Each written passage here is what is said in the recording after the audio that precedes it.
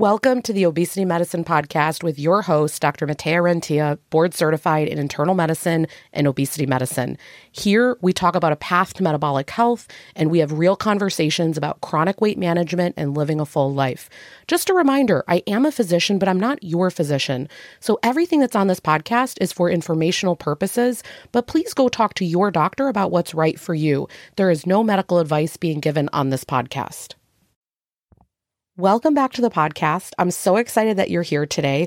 We are going to talk about really what are some of the pillars of weight management. And the way that we're going to talk about this is really what you could expect if you're going to work with an obesity medicine physician. Maybe what are some of the different areas that initially we're going to be digging into.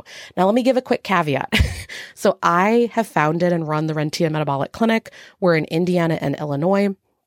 And the way in which I practice, not all physicians will practice in that way. So what's so tricky about navigating this space of obesity medicine is that every doctor will have a different philosophy. They will have had different life experiences. They will have different experiences with their patients or what they think works, all of that. And so what's tricky is it's one of those scenarios where you need to find someone that's aligned with what you're looking for at that moment. And what you are looking for might change over time. Let me give you an example. I've got a lot of people, they'll message me and they'll say, well, this doctor, all they offer is surgery, and that's really what they're pushing on me. And you might just not be ready for surgery at that moment. Maybe it's a tool in the future. Maybe right now you're thinking, no, it's 100% no. And maybe at some point in the future, you do change your mind and that does happen. But right now you're wanting someone that takes a different approach. That just means it's not that that physician is wrong with how they're going about it.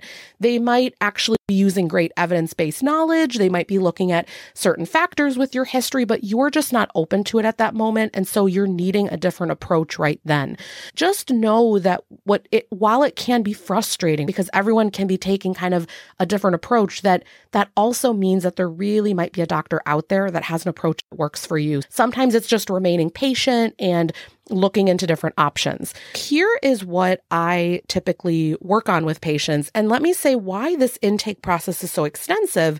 It's because most people in the first 2 to 6 months can be losing weight just with diet and exercise and changes. But what ends up happening after that point, it's a variable course for everyone. But after those first few months, metabolic adaptations kick in. And so what ends up happening is hunger hormones go up, so you're increasingly hungry.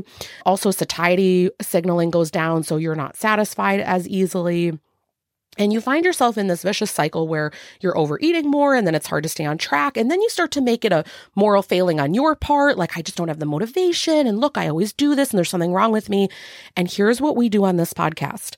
I'm going to hammer home so many times that you hear this, that obesity is a chronic medical condition just like anything else. If you had the diagnosis of diabetes, high blood pressure, high cholesterol, that is something that we could treat, right? There are medicines for that. There are treatments. There are lifestyle changes. There are things we can do. Obesity is a chronic medical condition. It is not a lifestyle thing where you choose to have this or you want to interact with the world in this way or you want your brain to be thinking this way. It is a chronic medical condition. And so we really need to get down to a lot of the different areas where we can find tools. And that takes kind of being a detective, of really looking at who's in front of us, figuring out all the ways in which we can help. Because again, we do not have a cure, but we have a lot of treatments for it. So what are all the things, for example, when people come in to see me, what are some of the things, and this is not even comprehensive. I just thought about a few today that I wanted to talk about. So number one, I really look at the medical history. I see what type of medical conditions has this person been diagnosed with in the past? I look at things like, do they have a diagnosis of diabetes or PCOS or insulin resistance? Also, the mental health history is really important. Is there any anxiety, depression, ADHD, things like that? This really matters because that is going to inform a lot of the type of approach in which we're going to take. So that's number one. I care about the medical and surgical history because it informs a lot of what I do. The second thing that obesity medicine providers really look at, and this is something that it cannot be stressed enough. It's looking over medications. So we use the word obesogenic, meaning weight promoting medications. A lot of the time, people are on a lot of medications, and some of them might be leading to a lot of weight gain. I like to describe it like if you were looking at a map and some areas, let's say you're trying to find a treasure, and some areas are green and some areas are red hot. We are trying to look for those medications that are making you put on weight, where we are actually doing it. Now, some of these medicines, you are going to have to stay on them because maybe they're really helping keep your mental health right. One of the biggest areas I see with this is treatment of neuropathy. So sometimes people will have really bad nerve pain in the legs, and they might be on a medication like Lyrica, which is pregabalin, and it's necessary because otherwise they're in 10 out of 10 pain all the time. I just had a patient the other day where they started on it and then they noticed a 30-pound weight gain. And so we can say, okay, that medication's probably doing it. Now, again, are we going to stop it necessarily? Maybe not. But at least we know we could look through and see, look, like these ones that you're on are actually causing weight gain. And then a lot of the times people realize, oh yeah, actually my weight gain started after I had those medicines. We might look at, is there one that has less weight promoting effect? Could we swap something out? We might look at what other things could we add to kind of negate that fact, but that's definitely a lot of what we look at. The other thing that I think about when I think about medications, and this is something usually within the first visit that I go over with patients, it's looking at, when I look at the medication list, I think, okay, if we were able to get XYZ amount of weight off, what would likely change about that list? And what I tell people is I can see, okay, you're on 4 blood pressure medicines, and maybe if the weight were to go down, you would need less, maybe none. I don't ever overpromise because not all medical problems are because of weight. But a lot of the time I see the blood pressure medicine going down. Maybe you need less medicine, for example, to treat heartburn. Maybe your pain levels are down because you're physically carrying around less weight. Medications is an interesting talk from number one, the standpoint of, is anything leading to weight gain? And then number two, if we were able to get weight down, how could we see that list change? And that is usually very motivational for people to just know that these are the types of changes that I could expect. That's what a lot of people really want to move toward. Okay, the next area that I look at are labs, and it's all the traditional stuff that you can think of, things like thyroid function and blood sugar and cholesterol, things like that. There's a few more. But what's interesting is it's not a complete picture. And what I mean when I say that is that just because a problem has not emerged yet doesn't mean that someone is not very metabolically sick. And so depending on the physician that you work with and depending on their style, they might be checking insulin levels with you, things like that. And so just know that the lab work, and I have to do a whole nother episode on this, the lab work does not check things like hunger hormone levels. They're not supposed to. It's not helpful. So we'll talk a whole nother episode about that. But this lab work is the most basic of basic to make sure that your thyroid is not off, things like that. Now, a lot of the labs, when I'm looking at them, the results, a lot of them sort of follow what I'm going to call this metabolic syndrome picture. And that's that blood sugar is off. Cholesterol levels, the good cholesterol is too low. The triglycerides are too high. So it's this certain profile that we see. And again, that's something that your physician can go through with you is we typically see this type of picture if you have extra weight. Some of you will have a clinical picture that does not fit that. And again, that is something that you want to know that, no, you're actually not fitting that picture. Maybe there's actually more of a genetic syndrome or something else happening. So again, it's a very helpful thing to really go over lab work with your physician. All right, the next thing that I worry about is body composition. Now, don't get too excited right now. I actually don't do fancy body composition testing on people. You don't need to get in a bod pod. You don't need to get an DEXA scan done. Okay, you don't need to get any of this done. However, when I'm talking about body composition, thinks about BMI, which is just this random screening tool. And again, we'll talk more about that in the future. But what I care a lot about is the constitution of the person in front of me. So for example, if we sit there and do measurements, one of the things that is the simplest thing that no matter what your access level to care is that you could do right now is to figure out what your waist circumference is.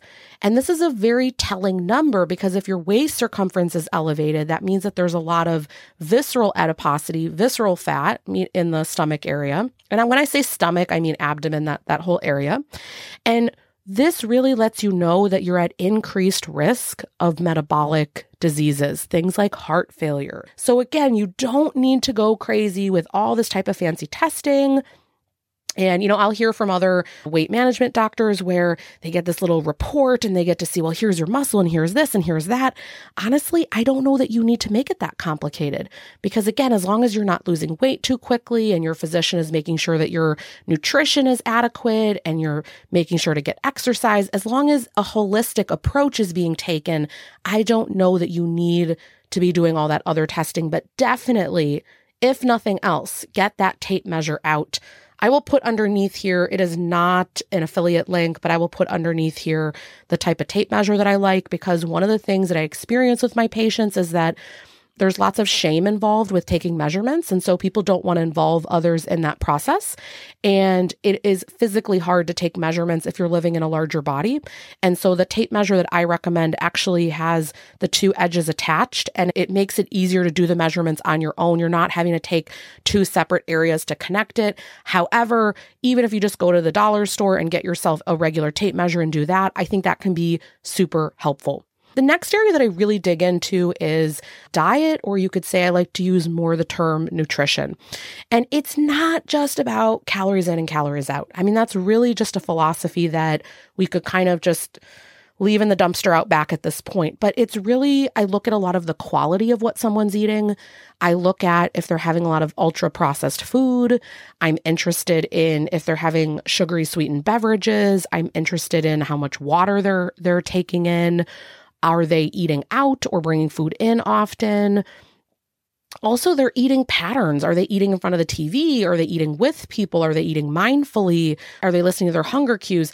I think you can see how I just brought up so many things that could be like 10 hours of talking to someone. And a lot of who I get to help with this, I have registered dietitians on my team. And so you're working closely not only with me, but with them.